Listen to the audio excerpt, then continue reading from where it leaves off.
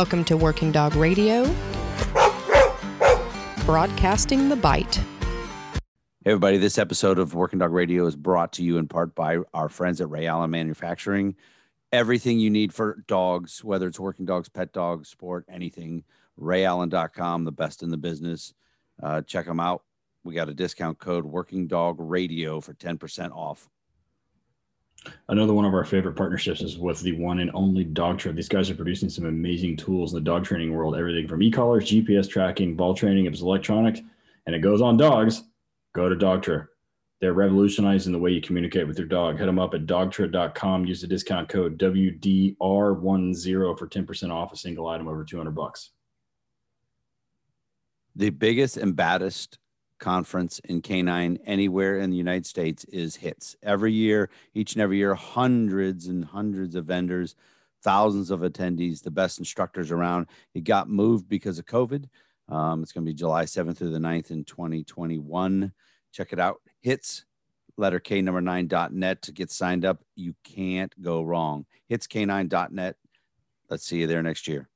Yeah, speaking of some guys that are going to be there next year, the Kinetic dog food guys. Fueling a working dog can be tough, but they need high quality food to give them the energy and the nutrients that they require for the work that we ask them to do. Kinetic dog food is a great balance of healthy meats and grains and is specifically made for working and sporting dogs.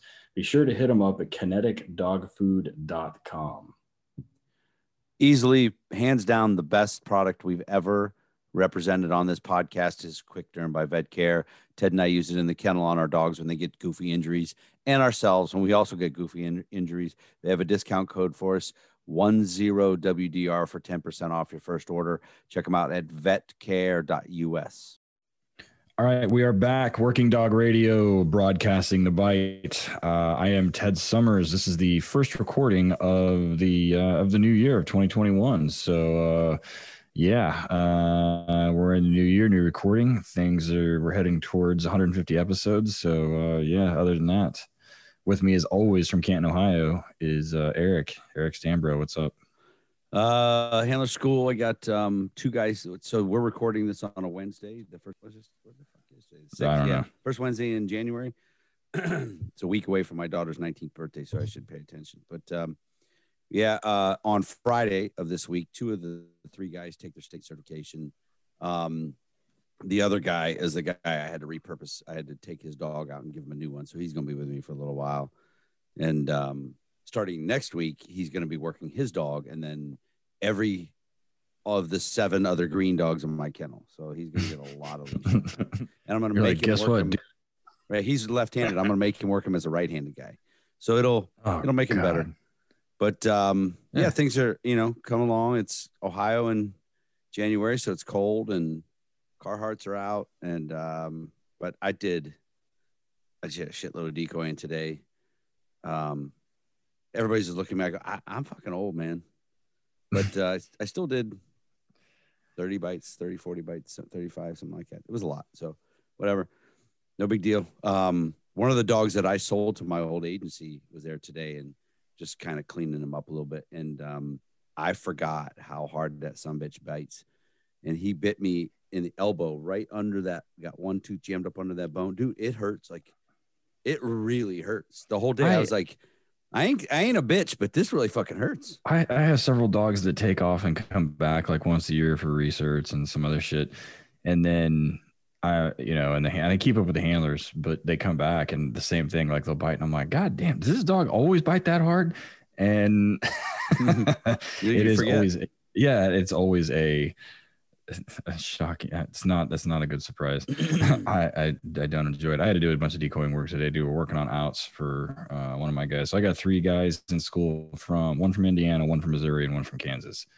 And I had a department from Oklahoma here today looking at a dog. We went over to TPD's facility today, and they tested him out, and they liked him. So I think they're going to get him. So it should be good. I've been doing handler classes kind of like when the department needs it, like you do. One, 2, 3 dogs, 1 dog here and there. But it's a pain in the ass to try to do that with then working green dogs and everything. So I decided that I'm going to start doing scheduled handler classes in the spring and in the fall, train green dogs through the winter and the summer. See how that goes. So I decided today, March 1st to April 16th is going to be the spring class. So I've got 2 departments right now that are going to be in it. See how that goes. See if I like it. It might be, as a small business guy, it might not work right. It might be losing money. So we'll see on that. But I got to do something, dude. I cannot do the handler school all day with 7 green dogs in the van, not getting hooked. You know, I can't do it. Sucks. So I did bite work with them all today, but that's just because, you know, we're just doing state search crap, and that doesn't take very long. So anyways, who do we got today? Well, we have, I know this episode is going to air so this goes out to general population on January 23rd is when this one will upload, because everybody should have just heard the episode from Mick, the last one on the 13th, which was a fantastic episode, and everything's gonna be talking about it. So we decided to do a series for a 4-part series, I guess is what it's gonna end up being, so since we started this, you know, we get analytics from our hosting site and everything else. So outside of the United States, the largest consumer of this podcast is Australia. So we have a lot of Patreon members from Australia. We interact with a lot of handlers and trainers from Australia. We're going to interview somebody that I've met on more than one occasion here in the United States from Australia, and one of the other interviews following this one. So we're doing I don't know, I'll think of a funny name for this. We'll think of a funny name for the Australia episode. So we're doing an entire 4-part series on Australian trainers and handlers, to kind of say thanks for listening and supporting the podcast from way the hell down there. Way far away. Australia's fucking far. So tonight, from Canine Services, we have Brad Griggs. Brad, how are you, man? Hey, boys. How are you? Excellent. We are excellent. There is no way known I was going to kick off the Aussie series without opening with a good day. Of course. I appreciate it. The name of this episode is going to have something to do with the 2 of you guys in your leprechaun beards and me with a face that cannot grow hair. So if you're watching this on YouTube, you know, Brad and I have these fucking rockin' ass beards, and Eric has not that. So go check it out on YouTube. But yeah. So Brad, why don't you give us a little bit of your background, and you know, how we get into dogs and how we got to this conversation. This is the bit that always makes my skin crawl a little bit, because I talk about myself, right? So, where to start? So I'll go backwards. So we actually have a couple of mutual friends, you guys and myself, but you guys were talking to a dear friend of mine up in Canberra, so the Australian Capital Territory, and you asked him on, and he couldn't do it for operational reasons, because he serves in LE, and he recommended me and a couple others to you, and I guess that's how I come to be here with you guys today. But I'm stoked, because I actually I subscribe to Working Dog Radio, so it was pretty fucking cool to be to see that Alicia had reached out and asked me on. Yeah. Shit, where was I supposed to go with that? Oh yeah, like your history here, bro. So I've been training dogs for about 17, 18 years, something like that. I started out, sort of my love for working dogs goes back. I was 14 years old, and I used to train in combatives with a group of blokes. The whole goddamn gym had protection dogs, big angry Rottweilers and Shepherds, and no males back then. And I was like 14 years old, and I developed one of the guys that ran the gym. So our gym was also the office for the biggest dog training club in the country, right? And back then, it was all the dogs did obedience and all the dogs did protection. Chihuahuas, Jack Russells, Border Collies, they'd all do protection work, right? It's all breeds. And so I formed, I was mates with a guy in reception. I used to teach a class there. And so I used to walk down after school to teach my class, and I'd hang out with a guy at reception, and he had this fuck off big pit bull named Angus, like a liver coloured, liver nosed. And he's beautiful.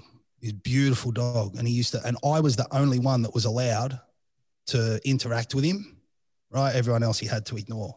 But he used to get so excited, and I loved that dog. And I had it wasn't a deep relationship with him, but it was an awesome superficial relationship. And so I've seen these dogs. Like, I used to go into the bloke who ran it. I'd go into his office, and you'd have to peep through the peephole because he had a couple of dogs that were really goddamn serious, like really, really, really serious dogs. So I just grew up walking around these dogs, and it was normal for someone to walk a dog through like a kickboxing class or something, right? So that was when I was 14, I got the taste for this. And then as I got older, I had that relationship with Angus, and that cemented in my head that I wanted a working dog. I went to my parents, and I'm like, I want to get a dog. So I dragged them all down to training, and then they watched this dog do a demo. And of course, I'm completely sold on it. And my parents were like, hard no, definitely not. So when I was a kid, my parents wouldn't let me own pocket knives. What do I collect now? Pocket knives. I didn't have the cool shoes. What do I do now? Bright coloured shoes. So what do I do now? They said no to dogs. Now I'm a dog trainer. But yeah, I didn't revisit that until I was about 25. And then I wanted to buy like a pit type dog, and went back to my buddy and said, hey, how's about a little, can we sort something out with some protection training for this dog? And he said, you know what? You should be a decoy. You used to move really well in the gym, right? You're fit, you're young, you're half a meathead. You might as well go and give it a crack. So I did. And to be perfectly honest, at that stage, I was just working labouring jobs and, done some door work and whatever else. There was nothing like a career on my horizon. And I went down there, and I finished on the first night, and I jumped on the phone to my then missus and said, that's it. I know what I'm doing. And that was it. I've done it ever since. So went on, did a professional trainer's course back before it was government certified. So, you could fail. And if you were shit, you got told you were shit. And that was really good because it gave me a lot of like the book smarts, and it dovetailed in. I was just voraciously consuming anything working dog related that I could. Back then it was watching grainy copies of VHS tapes. Mm-hmm. And that was all there really was. Like, YouTube wasn't really a thing then. And so I was just consuming all information that I could. Stuck with it, trained with a club for a couple, 2-3 years. And then I've been out on my own since. I've tried to have a couple of other jobs here and there. Got fired from more than one. I would say I'm broadly unemployable. And yeah, so I've stuck with this. So right through till today. So now I have a full, it was the first one in Melbourne, which is where I'm from in Victoria. It's the southern, on the eastern seaboard, it's the southernmost capital city on the mainland. And so, yeah, it was the first full-time indoor training centre in the state. And it's not now. Another buddy of mine has opened one. And yeah, that's what I do. So I train dogs here. I train handlers here. Before COVID fucked us, I was running seminars here. And yeah, I got a bunch of programs that I run. Yeah, I think that's probably the guts of it. Unfortunately, I don't, because of our laws here, I don't get to decoy, and that was my first passion.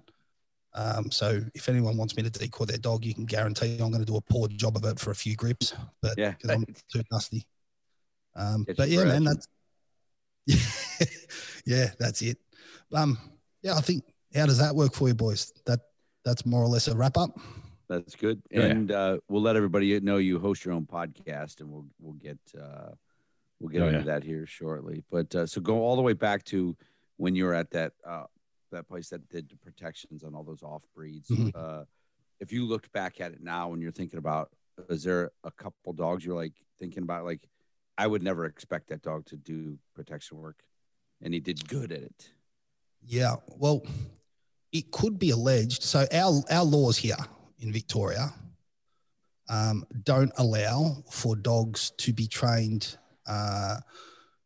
It's illegal to encourage them to aggress towards a person, and it's illegal to teach them to buy any article attached to or worn by a person. So it rules out sport. It rules out like personal protection type work, whatever. And we've got some other laws there too, which can actually see you, if, for example, if a serious injury is just breaking the skin, right? Like under our legislation. So if your dog has received protection training and it causes that injury to someone, there is provision in the legislation for you to just get 5 years. Wow.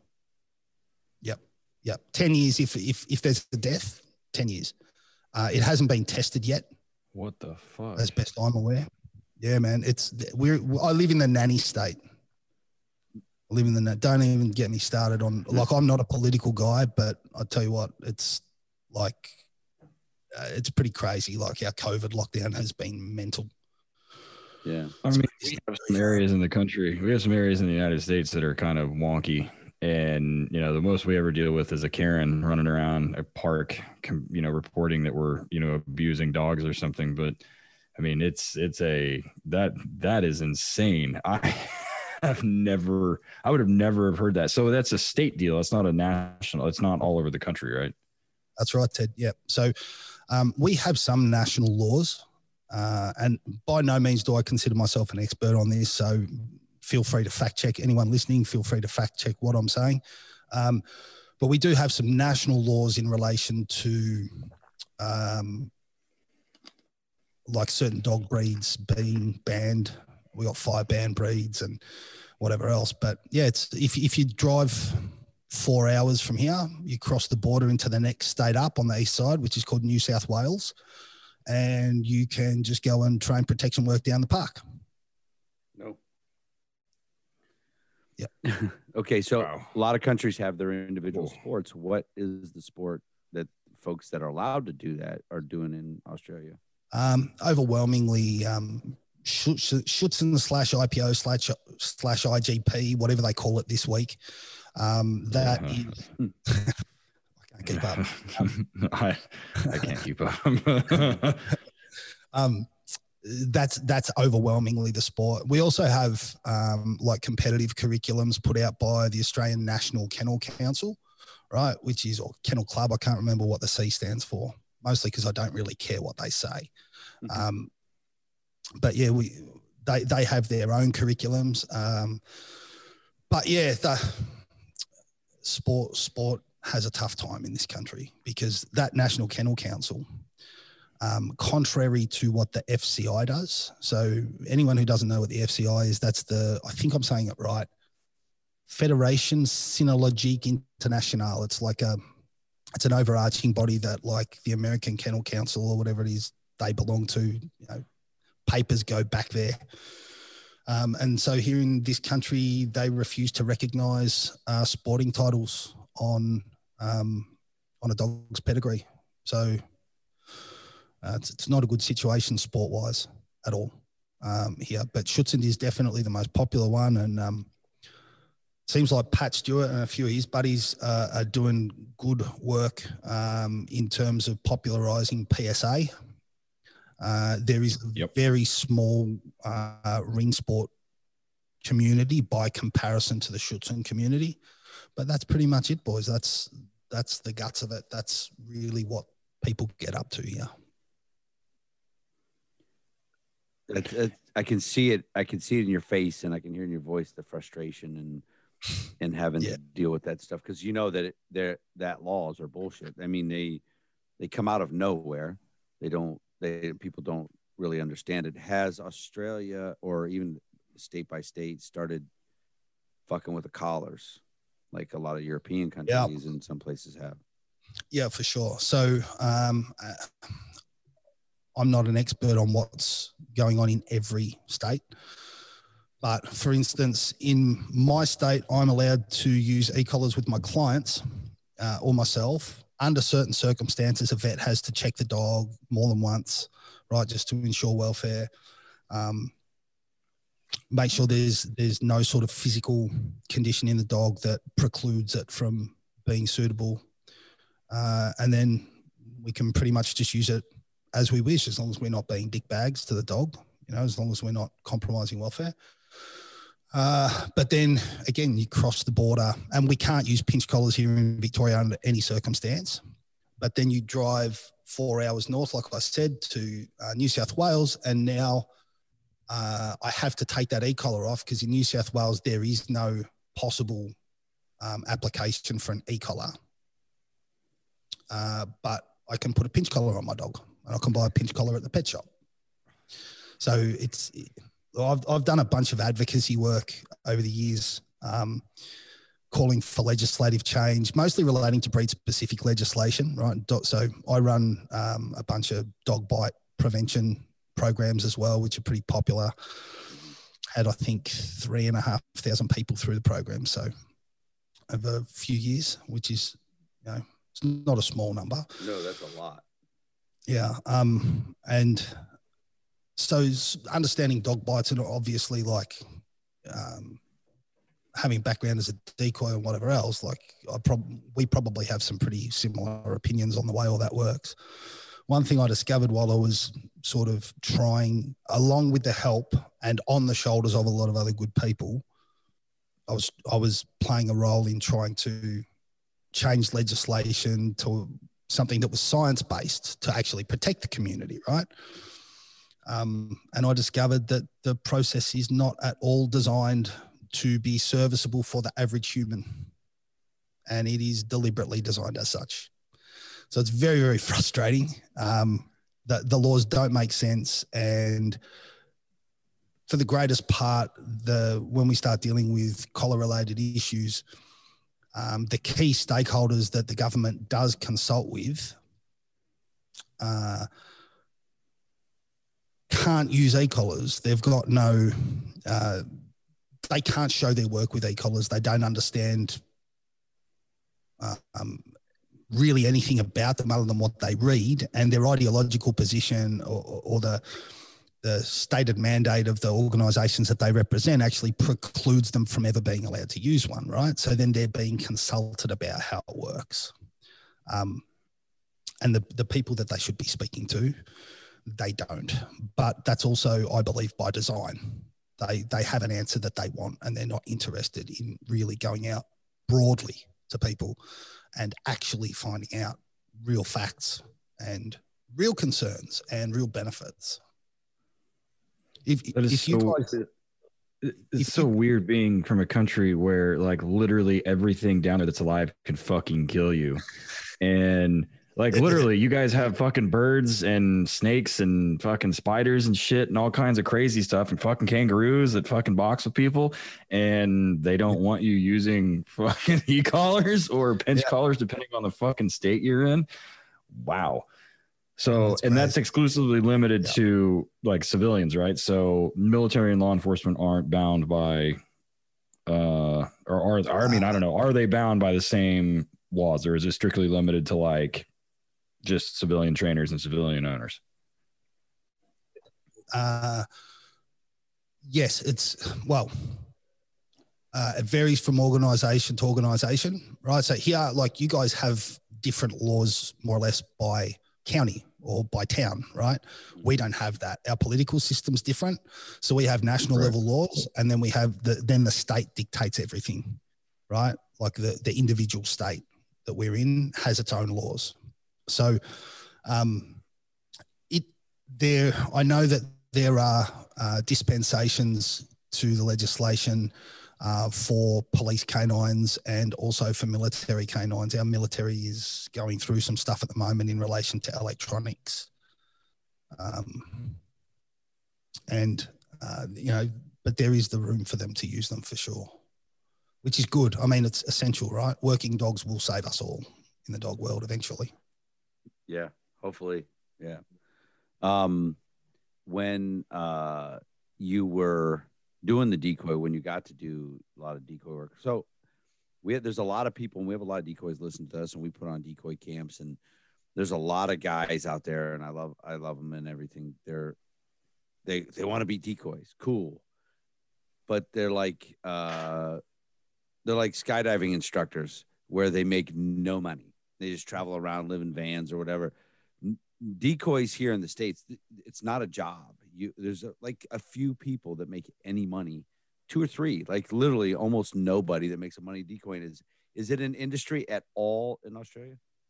In certain areas it is. Certainly not here. I would deny it, but it could be alleged that for the first 4 years of my career, I managed to make a living doing it. Yeah. I deny, of course, right? Because allegedly, maybe, yeah, probably allegedly. not, probably not. But yeah, so there are. Sorry, Ted. Yeah, I was just say, yeah, we tell guys all the time, like everybody wants to decoy, and I mean, I'm a great decoy, and I teach decoys. Eric's a good decoy. We teach good decoys, and because we both train police dogs, and the bread and butter of a police dog trainer is obedience and detection work. I mean, that's what we do most of the time. I mean, shit, most of these motherfuckers will bite at 8 weeks old anyway. And if they bite correctly, it's like, well, just don't screw it up. And that's all we have to do. And then teach them to find people and find drugs or bombs. And that's it. So, I mean, it's a skill set that's extremely specialized. But also, I mean, it's extremely valuable to have. And so, thankfully, we're not in this position where we have to worry about laws or anything like that. So how much decoying do you get to do now outside where it's legal, by the way? Unless I travel interstate, I don't get to work dogs. Right. That's my story and I'm sticking to it. I get it. There's no Instagram green circle on that one for sure. But yeah, quite honestly, extremely little. Like if I was gonna, like, the way that business has gone now, I work with a lot of dogs that have issues with aggression, anxiety. To me, like I do a lot of problem solving, and I like getting to develop, sporting type dogs and whatever else as well. I really enjoy that part. I really love working with puppies.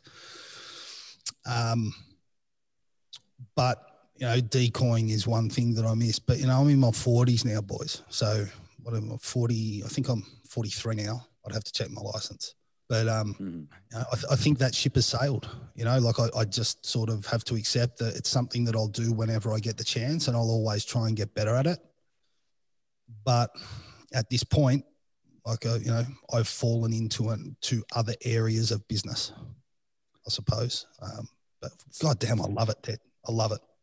So the getting into a couple of things real quick. One, so what you're saying is because you work all the reactivity and all the aggression cases, that you just never take vacations or any shit for yourself, right?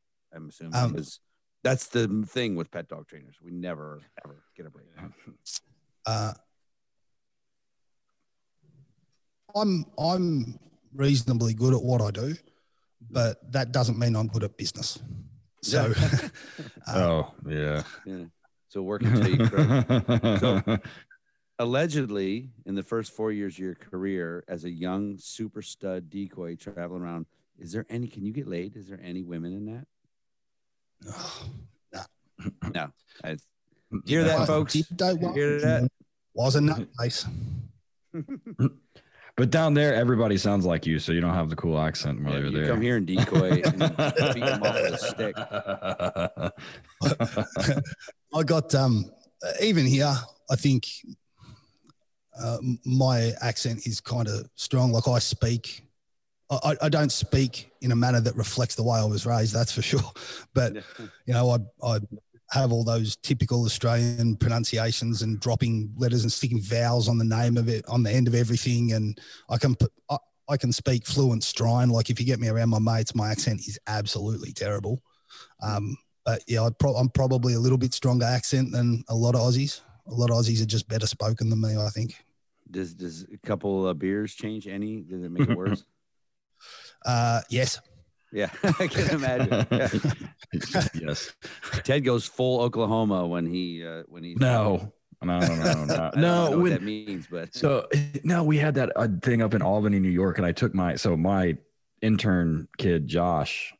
He's in his early 20s and he's in college, and he was raised here in Oklahoma, and you know, he has a very, very thick accent, and we went to Albany, New York, and he was talking to a canine handler from the East Coast, from Connecticut, and which is in the United States, along with Oklahoma. Both of them speak English, just like all of us do. And they could not communicate with each other. I had to lie. I was like the UN. I was like, don't you guys both speak English? Like, what's the deal here? And then one of our instructors, Tyler, he's from Boston. And sometimes, you know, he's not that bad. But when we were up in Boston, some of those handlers would talk. And I'm like, you're going to have to say it again. Like, what did you say? And so no, I don't go full Oklahoma. I don't know what you're talking about. Mm-hmm. Okay. I'm like, what the hell is that? What did you say? What? So the state you're in, the police there, is it a state police, or are there even individual little towns? It's just state. So in all the states run their own police force, and then the federal police also have a presence in each state. Mm-hmm. So the state police guys that you have there, so over here, this goes all the way down to individual cities and towns and things like that, where you work at this department, and you know the federal courts have set use of force standards, and you can, as long as you're within those, you maybe, like my old department, we were getting about a bite a week while I was there, and they've toned it down a little bit, but it was as a group about a bite a week, and sometimes a lot more than that during the summer. And then there's other places that, like the state of Ohio, where I'm living, in the state police, they have dual purpose dogs. But I tell you, if you bite somebody, they really dick with them, like really bad. So is it like, yes, in your state you have a bite dog, but don't bite anybody, or do they actually get to rock and roll a little bit? For the cops? Yeah. Yep. So the friends of mine that I have, their dogs definitely get to do work. That's so weird. Right. God forbid you do. Oh my God. Now I'm fucking pissed. I was kind of waiting for the, you know, because there are countries like Venezuela, for example, like there are people that should be, or Venezuela, Colombia, one of the two. And I think maybe Taiwan. There's a couple of other countries where like it is forbidden for law enforcement or military to bite people with dogs. Right. So, and the United States is really strange. Well, not strange, but you know, we police very differently here. And even the Europeans kind of, yeah, the Europeans even look at us sometimes. They're like, well, you guys kind of do things differently. And like you said, we have our own legal system and we do things a lot differently here. And we bite people. We bite people. We arrest people. Our legal system and our court system is very, it is set up to, I mean, you know, we have the three branches of government, you know, the cops are one, legislative branch is another. And then, you know, we have the court system as its own individual piece of the puzzle. And that lends itself to some very interesting interactions. And because of that, you know, like Eric said, you know, we have federal mandates that are not from the legislature, but are from the court system, which acts independent from the legislature, that establishes our use of force policy. Well, just kind of an overarching use of force policy. So we have some federal court cases that kind of determine when and where and how you're able to do that. And I just kind of fundamentally think anytime we allow politicians to do anything, it tends to be a knee-jerk reaction. At least the federal judges are appointed for life. So if they make a decision, they have to sit on it for the rest of their life, which is fine. But politicians should just be fucking recycled like beer cans. But they're about as useful as that too. But I'm completely on board with you, buddy. I think we have the same problem here with career politicians. Being a politician shouldn't be a career. It should be, I believe it should be like an honor that you do. You put your life on hold and you serve your community, and then you do the best that you can in the time that you have, and then someone else does that. Yeah, then you're out. Like I believe in term limits, like not only term limits, but term limits, and you can't bounce to another political job. Like you were, say, attorney general of your state, you did 4 years or 8 years, whatever you did, you're out, dude. That's it. Go like every other schmo and get a fucking job. So we're going to go ahead and take a break. Politician has been a complete flog. So yeah. We're going to go ahead and take a break. Those of you on Patreon, we'll be right back. Those of you who are going to be listening on everything else, don't skip through the commercials. There's a lot of good stuff in there. We got great sponsors, everything. We'll come back. We're going to get into Brad's podcast that he's got and a couple other things. So stick tight. All right, guys, one of our best sponsors, one of our oldest sponsors are the Perkinsons down in Harmony, North Carolina at Highland Canine.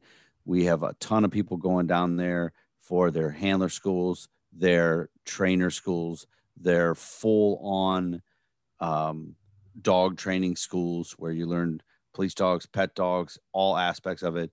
They have amazing dogs for sale, classes for police, classes for police supervisors, pretty much a full gamut of anything you need in the dog world. Highland Canine definitely is the place to go. Check it out.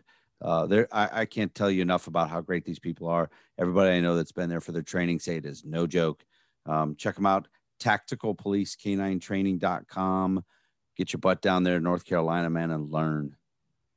Speaking of full service, it's no secret that we love the guys up in Colorado Springs at Ray Allen Canine Equipment. We use their products every single day. Their mission statement says it all: to be a world leader in the quality and innovation of professional canine equipment for police, military, Schutzhund, ring sport, to exceed our customers' expectations, to deliver on time, every time, at a fair price.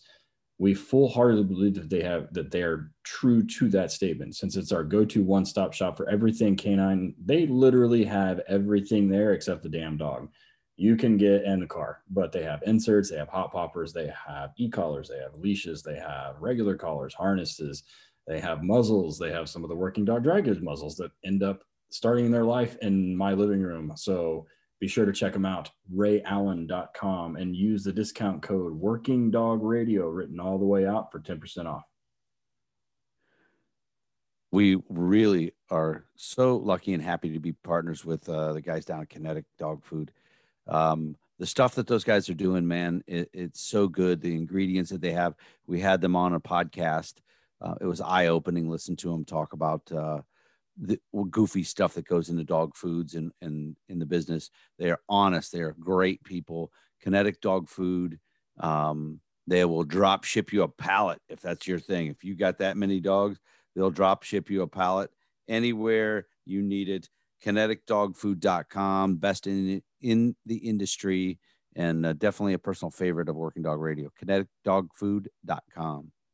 Yeah, and if you're out on the east side of the country, be sure to hit up Southern Coast Canine. They're a reputable canine kennel that does dog sales and training services. Located in sunny New Smyrna, Florida, Southern Coast Canine provides services worldwide, from purchasing your next single or dual purpose working dog to handler courses and seminars. Southern Coast is a great resource to check them out. You know, the Heisers run a great ship down there, and obviously the weather's nice. So if you live in a part of the country where it sucks half the time, the year weather-wise, that's where you go in the wintertime. That's where you get your admin, send them down, get them to send you down there in the wintertime when it's nice and sunny. They do a fantastic job with trainers courses, decoy schools, and handler courses for green dogs and finished dogs and retreads too. So be sure to hit them up at Southern Coast Canine, that's letter K number 9.com, and get scheduled, or go find you a dog. Dogtra. We post on our social media all the time. Ted and I using Dogtra. I love everything about them. I think the Dogtra 1900S is the gold standard for Police Canine. It is a perfect collar. The remote size is perfect. You can do the hands-free device if you want. Their ball popper, their Dogtra YS 600 bark collar. I've got a drawer full of those at the kennel. I want my place nice and quiet. The bark collars solve a lot of the thrashing in cars. If you got that dog that spins up at training in the back of the car, get yourself a Dogtra YS 600 collar. One of our biggest sponsors, one of our biggest friends, big supporters of the podcast, dogtra.com. They do have a discount code too for us, is WDR10 for 10% off a single item over $200. Don't mess around. Don't wait. Dogtra.com. All right, everybody, Working Dog Radio. We are back. Hope that was long enough for Alicia. Our last episode, you guys saw the blooper reel. Go check it out. We did. So what you don't know is on YouTube, for those of you, when we say we're going to take a break, we stop and stare at each other like a bunch of freaks for about 5 seconds, where Alicia, our producer, puts the commercials in. Our 2 podcasts ago with Rick Wolterbeek, he just got up and walked out during the break. It was the funniest thing. True story. Yeah, and I was like, well, I mean, I'm basically a dead soul, so I don't laugh very often. And I lost it. I was cracking up. So Alicia put it up on it's on YouTube. It's up on her page. It's pretty funny. So we're here with I was just staring into Ted's dreamy eyes. Of course. I don't know how Rick could get up and walk away from that. Yeah. That's a good man. He's like that snake from the Jungle Book. You know, his eyes are spinning and you're frozen. So, so right now, over here in the States, there's a shitload of working dog trainers that have figured out that there's a lot of money in the pet dog stuff. How is the industry for you over there in Australia? That's a great question. I did not foresee that one. Pets are where the money's at. Look, I love developing dogs. I'm a Malinois guy. I've owned all the working breeds. I love developing dogs. I've just developed a dog that is, well, when this airs, he'll probably be on trial with a law enforcement group interstate. So I'm real passionate about that, but it doesn't pay the bills. So let's just say I might have, at a guess, 20% of my clients are trying to create something beautiful with their dog, like, you know, really, really doing good work. The guts of the pet industry in terms of training is it's populated by people that run it as like more or less like a side gig predominantly. I'm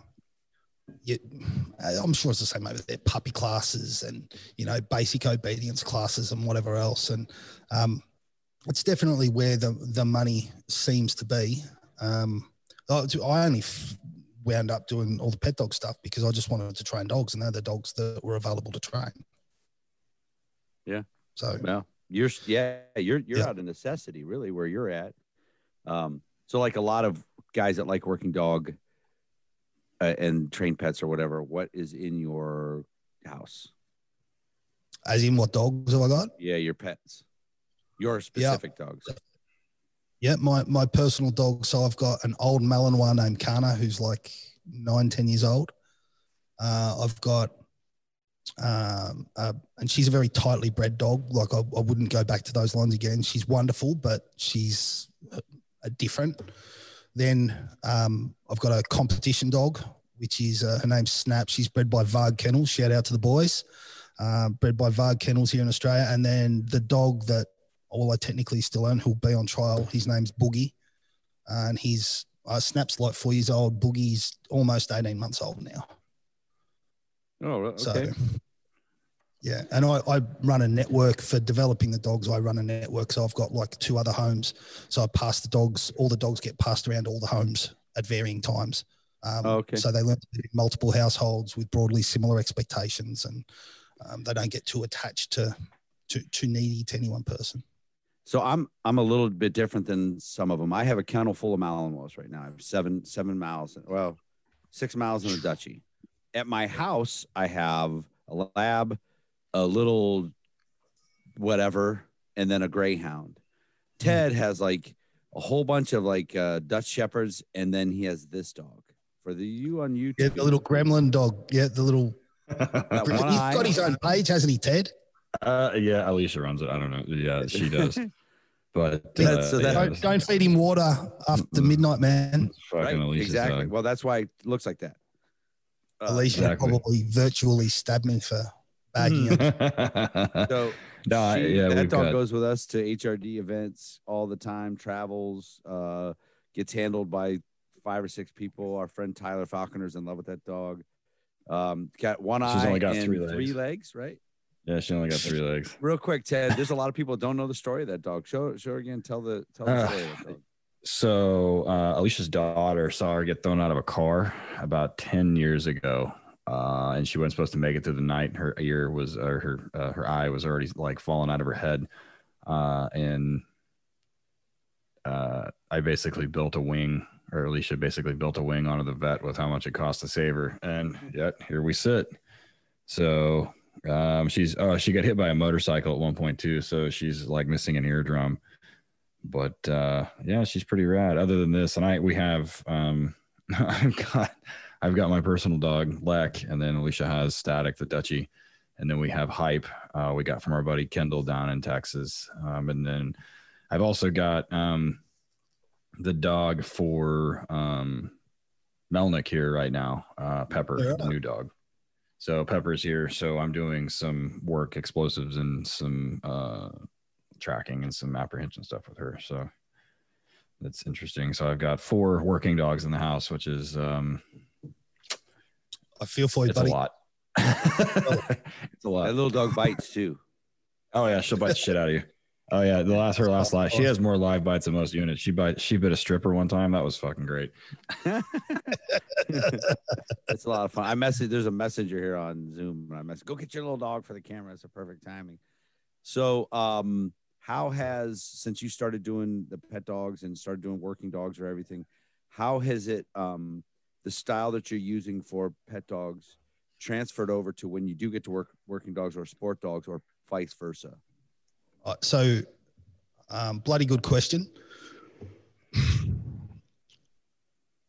I don't really turn dogs away, right? I'll turn away handlers. I don't work with everyone that comes to me wanting to work. I'm sure you're the same. Like, it's just not worth the ball chafe. Like having to spend 10 hours with someone who isn't your kind of person, or you find abrasive or whatever. So, because I don't really choose, like I'll try and help. I don't have 100% success rate. I don't even know what the fuck that is, right? But if you have 100% success rate, then you're not really taking on really screwy dogs. Right. You're not really taking on deep-seated problems, right? So I would say that for the most part, most of my clients, they learn to be really high quality amateur dog trainers, and I'm not blowing smoke up my own arse here, boys, but like I look at some of the work that other Australian dog trainers put out, and I look at the work that some of my clients do with their own dog, right? I go, that actually holds up. Like clear markers, profound reinforcers, focus on building behavior that you want to see. Obviously I do a lot of clicker work, not exclusively, but a lot. So obviously, like part of that is because I want my clients to build the suite of skills that they need to use to succeed with their dogs into the long term, or like meaningful long term results. So if let's just say that the client's working with like a pet dog, it looks broadly similar to what you'll see a lot of sport dog trainers do, right? Of course, if the end result that they're seeking isn't like a competitive dog, then we can start to shift the way that we work as time goes on. Like I'm a firm believer that if you start, it's easier to go from a lot of reinforcement to very little reinforcement, but you can't start with very little reinforcement and then move down from there, right? So I don't know if I answered your question properly there, Eric, but I was trying to. Like I think it, broadly speaking, looks quite similar. So what my thing is, so I did police dogs for a long time. I learned in the system that I was taught in as a handler. I've talked about on here a lot. The choke collar, yank and crank stuff. Very little reinforcement, maybe a good boy. And and there's a lot of people still use that system. Most. Right. Yeah. Most. I would say, right. It's still a big thing. But then I changed the way I was doing police dogs. I just did police dogs. Then I started doing pet dogs. The first one or two, I actually was kind of doing like police dogs, at least in the way I was teaching the heel and everything. And then I started changing up the pet dogs the way I do it. And it's actually translated over to the police dogs more than the other way. And it's because I started to think about when I really learned dog behavior about reactivity, right? For example, leash reactivity that appears to a lot of people as an aggressive dog. The dog at the canine training where, and Ted sees him, I see him, everything where, hey, Argo's coming in, everybody get the fuck out of the way because he'll bite and go off on everybody as you're walking by him. Oh, yeah. But when in reality, if you think about it, if I thought about those dogs over the time, I'm like, yeah, I think he was like full-time running loose in the backyard, no structure, no crate, no kennel, on the furniture, all the things that create reactivity in pet dogs. So I started changing a lot of the training onto the working dog side based off of what I was seeing on the pet dog side. I've seen some people go back and forth. That's kind of what I was getting at with you. If you have evolved that way, or if you started out that way, or if there were some things you were seeing in the pet dogs and you saw them in some working dogs and went, yeah, that's just straight up no rules is what that is. Yeah. Okay. So thanks for clearing that up. I can answer that easy. I started out, I was more or less a hang and bang trainer, very, very compulsive. To be fair, I was very, very good at applying stress to dogs to get an outcome. And I ran like multiple body and training contracts. I think the most dogs I was responsible for training in one day was like 26 or something. No. Right. Clearly the quality of the work that you're doing with that many dogs is not good. No. Right. So I'm not saying I was doing good work, and there's no way known you can take dogs for 3 days and turn them out and be anything other than compulsive for the greatest majority. So I was a very compulsive trainer. And then like you guys, right? Like you just watch dogs and it leaves you with a question and then it nags at you. We'll all be the same. We have to be like being in it for this long. Mm-hmm. You need to know the answer. So you need to try things. And I started seeing the holes in some things, and I've had 1 or 2 mentors along the way that have done the very best that they could to sort of give me access to what they understood. And at varying stages, like being able to have a conversation that goes down a few rabbit holes is super interesting. And then I would say probably about roughly 10 years ago. So I raised an accidental puppy. It was a half male, half shepherd. And I started clicker training with that dog. And I think my game started to up then, and I wasn't any good at it. And so, yeah, I've definitely evolved over time. Like I remember, if you're dealing with a reactive dog, like when I started, there was none of this food bullshit, right? There was punishment or a pat, and that was that, right? And so the answer to anything you didn't like was crush it. I look back on the dogs, and look, I firmly believe that the greatest majority of dogs will succeed in spite of their training, not because of it. If your curriculum shit and the dog manages to work it out, well, then you're relying on how awesome the dog is. It's not the quality of the training that is producing the outcome, right? It's the smarts of the dog. And then I started seeing things differently, and I started smartening up, and that sort of now I have a vastly different outlook on dogs that have issues relating to reactivity and aggression and anxiety. And I have a lot of those dogs on my books. I guess I can say I'm pretty good at doing stuff with them. I seem to understand them pretty well, and I seem to be able to give people pieces that they can action in steps where they can start to build alternatives or surrogate behaviors to help dogs cope. And I have some really good relationships with veterinarians because Sometimes it's like, well, why spend 20 sessions trying to get something done when we can give that dog some like propanolol or something like that and reduce the amount of arousal that the dog's got and actually let him think through this problem with a clearer head and then fade that away, and now we don't need it anymore and the dog can function. So I don't know, that's probably too long and rambling an answer, but it's definitely shifted. I tried. I find it hard to give a quick answer there because I think it's just such a deep and nuanced discussion when you start dealing with dogs that think and feel that way. I'm sure that you guys would agree. Yeah. And I don't know about over there. Over here in the States, the veterinarians, I think the two smallest blocks of instruction at veterinarian school are behavior and nutrition. And Same. Yeah, I would agree with that. Dude, I have an attorney friend who I knew from back when he was a defense attorney when I was at the police department.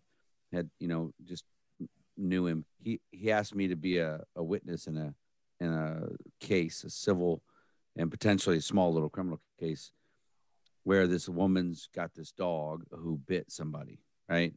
And second person that the dog has bitten. So before she even gets this attorney on board, gets everything going, they label the dog a dangerous dog, all this other stuff. The veterinarian just pulls all the dog's teeth. That was his solution. Shoot that fucking guy. Yeah, that was his solution to keep the dog from biting people, is take all the dog's teeth, all of them. So our buddy down in, where the fuck is he? Katie Matthews. Isn't he in Florida? I'm trying to remember. Yeah. Katie's in. So I scrolled through because we've been busy this week and I haven't had a lot of chance to mess around on Facebook or whatever, but I saw him posting something about, and we've had him on the podcast. He's a great trainer. He's really good. He's a really good trainer, but he's also good at talking to people, which I think is why he has such a good success rate. But he was talking recently, because there's this pervasive myth in the United States that if you alter your dog, if you have them spayed or neutered, that their behavior will change. And I don't know where the fuck that comes from. And I don't know what spurred Katie to fucking go off on it, but he was on like a Facebook Live thing and he had some fucking memes up. And I was like, man, I don't know what the fuck happened, but he was super spun up about it. But and like I said, I hear that all the fucking time. I had a police department come to me today. And one of the dogs that they were looking at was cryptic. So, and his testicle, the undescended one, was removed. And when they found out, they knew about it. But before they can even ask me, I just said it doesn't alter. They literally watched him work all morning, and he does not lack drive, aggression, or anything we need. And I was like, clearly, it's not a problem. And they were like, I was like, the only problem that it would cause is if we left it in, and you're guaranteed to get cancer from that. So it's been removed. It's no big deal. Definitely doesn't affect his drive. Even if he didn't have both nuts, it still wouldn't affect his fucking drive. That shit, aggression is formed in utero, drive is formed in utero. Like, it's not like getting your fucking nuts cut off being spayed is not changed behavior. And I don't know where or why that fucking started here. Do they do that shit down there too? Do they say that down there too? Prolific, but people are starting to spay and neuter their dogs later because of all the health implications, like problems with development and joints and whatever else. Not my area of expertise to go into depth on, but I guess it doesn't really have to be, because it's pretty simple to advise them. Like, if you're going to do it, just wait, right? Just wait until at least 12 months old so that the dog develops normally, right? And especially German Shepherds. Yeah, German Shepherds, you chop them bitches off early. Some of those dogs get weird, man, like really weird. It's interesting you say that, right? Because not to be provocative by disagreeing with you, Ted, but I agree 100% with what you said, and I disagree 100% with what you said, right? So the reasons that you have someone's dog's cooking off at people that it passes on the street, or trying to eat skateboarders or whatever, and they go, oh yeah, chop its nuts off, right? Well, in those situations, I can't recall the last time I've seen a positive behavioral shift as a result of that occurring, right? They cut the nuts off. It doesn't pan out the way that they in favor of the reason that they do it. But definitely I see a lot of behavior change as a result of neutering, but it's almost always undesirable. We see shifts in, I've seen a lot of stuff with bitches that have been spayed, right? Some profound behavioral shifts afterwards, not favorable for the most part. But then again, the cohort of dogs I see, I'm seeing them because they got problems. Yep. The No ones one's that beating their dog. You know, the ones that we get asked to look at are dogs that have already been neutered, and they're like, oh, and you know, we neutered him to get him to act a certain way. And I was like, you mean this dog was a bigger asshole before you did this? And I was like, that's really, really difficult to believe. Like, I find that super hard to believe. But no, I mean, there's, you know, I've seen, you know, like I think that you're 100% correct in clearing that up. Like the problem I think a lot of people are trying to solve through manipulation of that kind that's not the outcome that they're going to get. Like, it's kind of like the law of unintended consequences. It's like, you know, I'm going to try and do this and solve it this way and just, let's just cut his nuts off and he'll be better. And all of a sudden he's still a dick. And now he just doesn't have nuts, which is probably not a bad thing, but I mean, look at the power of context, boys. Like when I listen into you guys talk, and Ted, you do, I think you both do that high risk, like the high risk deployment type seminar that you've developed. You did one recently, and there was that veteran guy that had been around since Jesus was in short pants, and he was saying it's the best seminar he's ever done. Yeah. Yep. Oh yeah. Yeah. So look how contextual aggression is, right? Right. How many departments do you deal with where the dogs test well with a person dressed a certain way or a piece of equipment in front of them, right? And the dog looks like a killer. And then as soon as you shift the context and you change the context, the behavior is not available to call on. Right. Context is everything for a lot of that and stuff. The dogs you want to own, right? Like Hype and Lek and whatever else. These dogs have persistent behavior regardless of context. And that's one of the things you're looking for you want that to just be innate in the dog, and the dog applies that across any context potentially, right? Yeah. So then you look at vets don't have a great understanding of this, right? And as you correctly said, Eric, and it's the same here. I actually, on my podcast, there's a double episode where I talk to a veterinary friend of mine named Dr. Michelle Rasool. And if anyone's interested in hearing a level-headed vet that can actually train a dog, she's a pretty handy little dog trainer. She has a really different take on things with behavior. And if you're looking for a vet, if you want to know what a good vet sounds like when they talk about behavior, that sets, to my mind, like a gold standard. If you listen to that, you'll have some idea of how a vet that understands behavior will talk, right? But vets don't understand the power of context. And so cutting the dog's nuts off and then putting it back in the same situation where it's done it 1,600 fucking times and it's got 14 bites, it's going to do the same goddamn thing. Yeah. Right. Losing its nuts isn't going to do diddly. I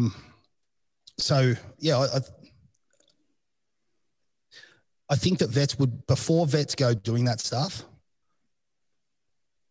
at least on the spot, as I'm thinking this up, there's probably one primary question that they could ask, which is, what can you get your dog to do, followed by which of those behaviors is non-negotiable. And in almost every circumstance, people aren't going to be able to get their dog to do a goddamn thing. They haven't trained their dog for action, right? Everyone gets focused on training the dog for abstinence, not for action.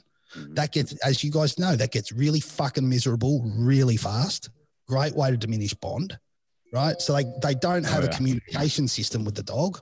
They can't get their dog to do anything. And then on top of that, as you were talking about structure, nothing has progressed to the point where it's non-negotiable. And they'll say, almost always, my clients, you might get the same thing, boys, but my clients will say, oh, he'll sit for his meal. I go, doesn't count. The food's right in front of him. I'll take my pants off and run down the street if you show me you've got $1,000. If you tell me you got $1,000, I'm not going to do it. Right? So that's inducement. And So if the vet was to ask those two questions, I think it would, that shines a torchlight, so to speak. if you like that one, Ted. Shines good. a torchlight on that'll work. What could, where to probably start, not chopping nuts off. Yeah, they might pee on stuff less, but that's about it. But so if you're watching this on YouTube, you're like, this dude has a pretty sweet mic set up and everything for a dog trainer. But we're going to get into his podcast because he joined in the podcast world with his podcast called The Stim, STIM, and that stands for Some Things I'm Interested in or Interest Me. That interests me. Stuff that interests me. Yeah. I'm going to say this right now. You need to do more episodes. I was listening to it. I like your content. The veterinarian ones, you're getting, you've made some rookie mistakes with some recordings that we have done. There are 2 or 3 episodes on this of the Working Dog Radio that are a second recording. Oh yeah. Because at the end we didn't record one. I think there was I think Ted hit delete instead of save on one. Yeah, I don't even, that was early. Fucking remember. We're like, we're just fucking knuckle draggers. But you're good at it. So talk about like what got you to do the podcast and where that headed to. Oh, cool. So 2014, I bought my first microphone to put out a podcast. 14. Did a sum total of fuck all with that. And then I registered this podcast. I believe it was December last year, but I could be wrong, but I think it was somewhere around that time, and kept making excuses for why I couldn't do it. And then I decided, okay, well, COVID's going to hit. So let's drop all this money and get the good gear and get set up and we'll be good to go. And then restrictions got even tighter. So I couldn't get anyone into the studio. And I was telling myself I didn't want to do anything over Zoom. I wanted to do the first few in person, which has been good for me. Mm-hmm. But that's what sort of, I love podcasts. I would listen to podcasts before watching telly most of the time, before watching TV. I've got a curious mind, right? And I'm fascinated by dog behavior still. And I know there's so much I don't know. And I just want to be the dumbest bloke in the room, right? I couldn't imagine a better scenario for myself being around dogs. And you boys are mates with Subtle, and also with Ritland, and I've had that conversation with them both. Like, I just want to be the dumbest bloke in the room. Give me an opportunity to go somewhere where I'm the dumbest bloke and I'll be the happiest. So I don't know. I'm not dumb, but I don't think I'm any Rhodes Scholar. But along the way, I've actually met some really fucking smart people. Like, I've wound up with friends that are neuropsychologists, anesthetists, psychologists. I met all these smart people along the way. And like, a lot of my personal, like, professional development doesn't come from liaising with other dog trainers. It comes from learning things that can be applied in dog training, or that causes me to ask a question, right? And so I just thought, well, I might as well leverage this awesome bunch of friends that I have and take this curious mind and then just do a podcast that is more or less about me learning shit and sharing that with people. And so I'd be lying if I said I knew who my market was, and I'd be lying if I said that, like, I have a grand plan. At the moment, I just have a golden rule that I'm trying to have conversations that not only will interest me, but I think back where I was 10 years ago, 15 years ago, and if I heard those conversations, would they be valuable to me as a dog trainer or something? And that's pretty much what I'm doing with it, man. That's about the summary. So Ted and I have learned during this, Working Dog Radio, if you ever people know, it's not just Police Canine. We do, we'll do avalanche dogs and search and rescue and some sport competition dogs and things. But the other thing we've really learned is that a huge bit of our audience are not dog trainers. They're not dog handlers or anything like that. They're just dog enthusiasts, you know, like dog lovers and different things like that. And they want to learn, and maybe they're a pet owner who wants to have the best dog, and they like, you know, you're good because you are a character. So to get English people or, you know, Americans, it's an easy sell for you. And that's why Really? we sell. We're an easy sell because Ted looks like the drummer from the Muppets. And I'm just a grumpy old dude that says the C word every once in a while. So, you know what I mean? But so for you, In Australia, that's what we call sandwiches. That's what we call our mates. That's yeah. that term is in common usage, boys. I can assure you, I give it a good hot run every day. So is the plan to on the podcast to kind of tie everything into dogs? Are you thinking like branching off into whatever stuff that interests you that might not have nothing to do with dogs? Look, man, I've got that. I guess I've got from the name, I've got that open, but at the moment I consider it to be primarily a dog podcast. But man, I figure I'm just going to have to do this for 2 years and keep pumping out content that means something to me before anyone even really listens to it. I don't know how many subscribers. I think we've got around 60 subscribers, the software estimates. We're doing pretty well. Overall, I feel like we're doing pretty well. We get some good feedback from people, and the good thing is that I'm also getting feedback on stuff I need to do better, which is the most valuable stuff for me. But yeah, it could certainly go down that road. At the moment, though, man, dogs are like a huge part of my life and have been for almost 2 decades, right? So 61. Oh, you're a goddamn legend. There you go. 61. I appreciate it. Ted, have a word to your beard. Get your beard to subscribe. Yeah, right. I'll pull it up. I don't have my phone in front. I know the fuck it went. I'll subscribe to it for sure. Yeah, I listen to podcasts when we're flying parties and stuff. I'd love to. Sorry, Ted, I spoke over you, mate. No, you're good. I just said I listen to podcasts when I'm on the plane and stuff. So, you know, and mine are sort of diverse. Like I don't listen to I do sometimes listen to some other dog podcasts, but I'm kind of like you. Like I'm listening to things that are not at all related to what I do professionally.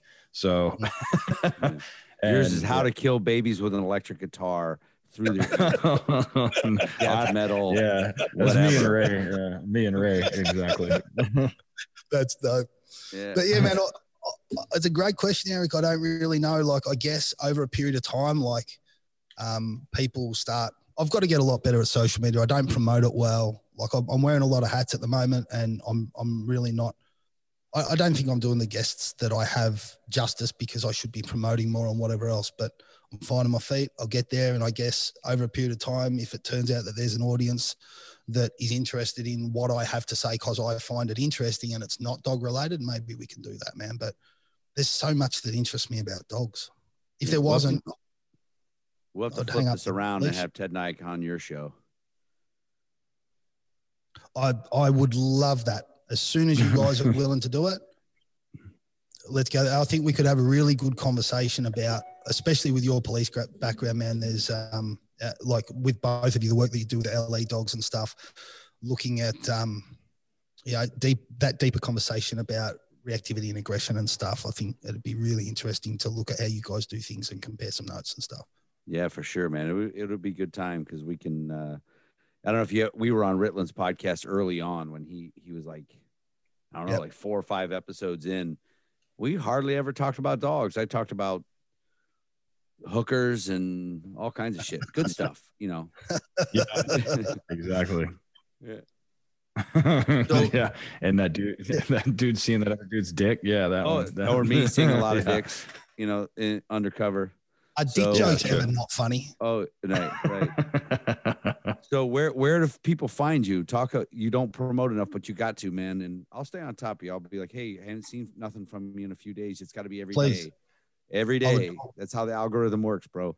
So where are you at on Instagram, Facebook, all that stuff? Where can people find you? So the business is Canine Services International. So based in Melbourne, Victoria, as I said. If you just search the word canine, C-A-N-I-N-E, Canine Services International, you'll find us on Facebook. You also find us, letter K number 9services.com.au is the website. that's also the Instagram handle. And if you just go to the website, there's little social media icons that you can click on to find our channels. That'd probably be the easiest. And then the podcast is called The Stim, The Stuff That Interests Me. There's half a website at the moment. I wouldn't bother going there, but probably most active on Instagram. So if people ever want to give feedback on the podcast or suggest stuff, the.stim.podcast on Insta is the place to do it. Excellent. Dude, you don't have a small following. I mean, like on Facebook, you have almost 5,000 people and 2,200 on Instagram. That we need to talk. We need to get you put the leash down, put the clicker down for a minute and post something. Put the clicker down. Yeah. Look, man, I'll be honest and say I don't really if I had to look for a reason that people follow me, I guess for better or for worse, I really try hard not to speak shit. And if I believe something, then I'll say it's something I believe. If I have an opinion, I'll say it's my opinion. If it's a fact, I'll say it's a fact, right? I try not to mess those up. But it blows me away that many people like take the time. I'm sure you guys feel similar, right? Like you look at it and you go, fuck me. Like there's 400 million bloody pages out there that these people could pay attention to. And someone actually takes the time to check mine and thinks that something I'm saying is worth following. That blows my mind. That's, that's very humbling to me. We talk about it all the Eric time. and I both.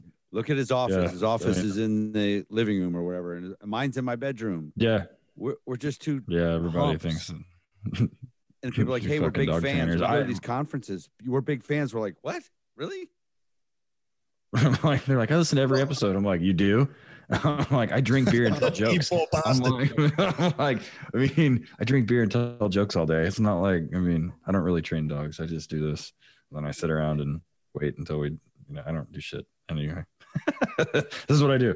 So I think another reason that I'd be interested to hear how you guys sit on this, but after having started, I also sort of realized that if I can keep going with this podcast thing and get some traction, it's actually a really good way for me to offer information to people for absolutely free and like add value for them, right? Offer some education, offer some information that maybe causes them to ask better questions, whatever else. It's actually a pretty kick-ass feeling when someone reaches out and goes, that episode was dope. That was straight fire. Like Dr. Michelle, the vet episode, right? And my other buddy, Dale, like the amount of compliments I've had about Rick Hogg, that interview, it's really humbling, man. And it sort of feels nice to do something like that because, to be honest, I can't afford to do shit for free. I've got 40 grand a year of overheads just to sit in this training center and office, and then I've got vans to run and dogs to feed and bills to pay and whatever else. I can't afford to work for free, right? But it's a way that I can add value for people, and it feels kind of good. I wasn't that altruistic when I got into it, but no, I feel, now that I'm there, it feels good. And this podcast has turned into something else. It from the get-go, it was designed to be something else other than what it is now. And Eric and I and Alicia wanted to address some problems that we kind of saw in like the police work in police canine in general in the United States, from things like admin through information to modernizing training. There were several things that it was designed to address. And the one thing that I've consistently found is that whatever it is, whether it's me or Eric or both of us or whatever, and maybe it's the way I present it, or maybe it's the way he presents it, I don't know what it is, but it resonates very well with people. And, a lot of what Eric and I talk about comes from experiences that we do. Like, we're both working trainers and training every fucking day, among other things. And there's a certain authenticity to that I think can be lost a lot of times. And that kind of comes through very easily with some of this stuff, at least with Eric and I. And from the onset, this project was designed to help handlers. And the one comment we get routinely, and we get it from guys in Australia, we get it from guys in South Africa, we get it from guys from Europe, we get it in guys from handlers from Canada and the United States. We've gotten emails from Sweden, and they say, hey, you know, it's helped me so much because it's given me a direction. And like you said, if I can sit here and drink beer and tell jokes and, you know, talk to friends I've never fucking met in person and help people, then, you know, I'm doing something right. And that's sort of where this project has gone. Like in moving forward in the future is what it's about. But so, yeah, I mean, you're 100% right. I mean, it's one way that you can give information to people that's relevant, timely, and, you know, that it can do some good. So other than just entertainment, because, I mean, honestly, we're funny, which helps. So and even if the audio cuts out, they can look at that face of yours and get a good laugh, Ted. So they're good to go. Yeah, that's why I started a fucking podcast so people didn't have to look at me. Yeah, I started a podcast so people didn't have to look at me. I get told all the time I've got a head for radio. Oh yeah. I used to do these naked, but now because we're on camera, I have to fucking, you know, Now we so have to show brands. And now I have to put a shirt on at least. So. Right now. I'm baked right now. Right on. So we'll get and we get everybody in the show notes to get to the website, to get to the podcast. Eric, where are you? Van S K9 on Instagram, Van S K9 Academy on Facebook. Those are mostly pets on that. VanSK9.com is the website. What else? We got HRD Police K9, and we have our Patreon page, Working Dog Radio, on Patreon. And what about you?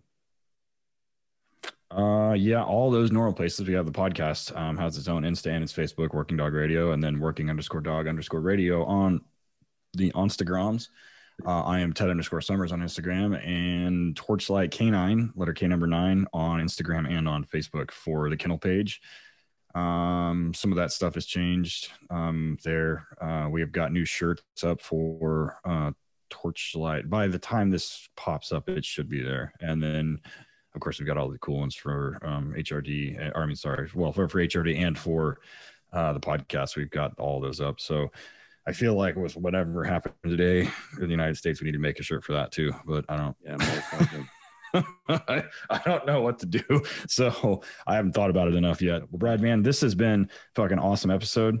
It's a great kickoff to our Down Under series where you guys have the own culture and way of doing things in Working Dogs. And I just kind of wanted to, you know, for everybody listening from Australia that listens to this, you know, we thank you for supporting the podcast. And I think, Brad, you did some justice tonight for you and the rest of the guys down there. And so I think the other interviews after this is going to be very good. So, man, we super appreciate it.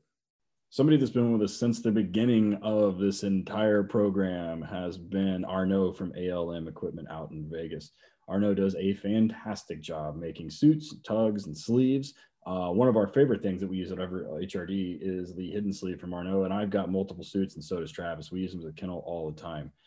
ALMK9equipment.com is where you can find it. Be sure to use the discount code WD Radio for 10% off your first order. Tripwire Operations Group, man, what a great group of guys. It's an internationally recognized leading provider of products, services, and training for federal, state, and local law enforcement agencies and military units. Tripwire Operations Group is an ATF licensed explosive materials manufacturer, importer, exporter, and dealer with a wide range of explosive products to offer, including custom kits. These kits are great for detection canine imprinting, and they have 3 different kits to choose from. The use of all 3 kits combined creates a complete explosive threat package for canine teams. Be sure to check them out. If you go there to pick up your explosives, they will let you blow some crap up. Check them out at tripwireops.org.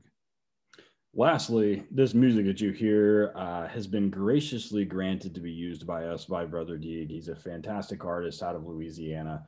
Guy does a magnificent job. He's been through Tulsa a couple times, and I've seen him live. Be sure to hit him up at brotherdeeg.net, DEGE.net, or go to Apple iTunes or Spotify or wherever and download and buy CDs. But be sure to hit him up, buy some shirts, and support the guy. The guy does a fantastic job, and he's a privateer kind of like we are. So brotherdeeg.net. .net, DEGE. Hit them up. This episode and this entire series and this podcast is co-produced and co-owned by Alicia Brandt. You got your reasons, I got my wants. Still got that feeling, but I'm too old to die young now. Working Dog Radio was graciously granted permission to use this music by Brother Deeg. Be sure to check him out at brotherdeeg.blogspot.com. That's spelled brotherdege.blogspot.com. Be sure to buy him a beer at Amazon, iTunes, or CD Baby, or anywhere you stream your music. Working Dog Radio was edited and co-produced by Alicia Brandt.